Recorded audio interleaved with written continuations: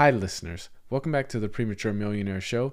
I'm your host, Dahi Dooley, and today I want to talk about some of the biggest misconceptions about personal finance that I've seen on social media. And I think this is a great topic to cover around this time of year because I believe a lot of people think new year, new me. Let me go into the new year and start all of these new businesses, high hustles, or whatever, and just rack up more money. But I think a lot of this advice that you see out there on YouTube and social media is very nuanced, and I don't think it applies to everyone. So that's why today I want to talk about some of the myths and misconceptions about personal finance on social media. So the first thing I want to talk about is myth number one, is that you need a side hustle. So let me just be clear. I think anyone and everyone can have a side hustle. But the reality is that some people are just better off not having a side hustle. They'll actually make more money if they didn't have a side hustle because they'd have more time to devote to their main job or their main source of income. I see plenty of people out there with full-time businesses that go out and have side hustles because they want to make more money. Or they'll have full-time jobs where they spend 40 hours a week working at some job that they put minimal effort into, and then another 20 hours a week into a side hustle that they again put minimal effort into. Well, when you only put in the bare minimum, you're only going to get the bare minimum results.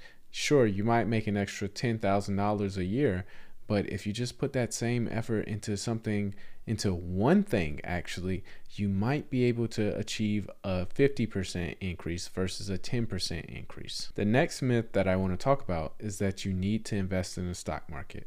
Okay, so hear me out. So for a select few people, this doesn't make sense. So if you have your own business, if you knew for sure your business was going to be a success, why would you pour your investment money into another business? That's all the stock market is. It's when you invest your money into another corporation because you think they'll make more money with your money than you would with your money. And there's a lot of people out there that'll say, well, what about retirement? And I'm not saying you shouldn't have a retirement account, but there's also a great opportunity that exists in your business to be your retirement account. If you have a successful business that generates you $1 million, that will be your retirement account. You can sell your business. You just have to focus on making it successful. And part of having a successful business is making sure it has all of the money that it needs. The way I like to think about it is if you had to bet on one person, who would you bet it on? Would you bet on yourself or someone else? And that's the crux of what I'm saying here. The next myth or misconception that I want to talk about here is the fact that everyone says you need to own a home. I personally believe you don't need a home unless you have kids, unless you just need space for your family. It could be your parents or it could be kids, but if you need space, then I suggest you go for a home. But else, if it's just yourself and your spouse or your significant other, I suggest you basically just rent. There's such an uptick in negative stigma behind renting that people are actually going out of their way to make bad investments and buy homes.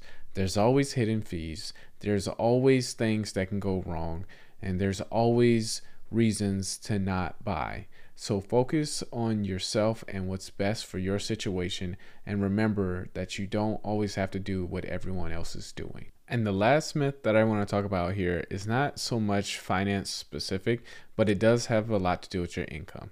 It's that college isn't worth it. College is absolutely worth it if you need it. It's not worth it for everyone, but many people treat an investment decision in going to college as something that they should just do with their gut. Well, I don't know about you, but anytime you make an investment solely based on your gut without looking at data, you open yourself up to a whole number of risks. And that's what a lot of people do with college. They get there without a plan, without any intentions, and they just follow their passions and their gut and hope that everything will work out.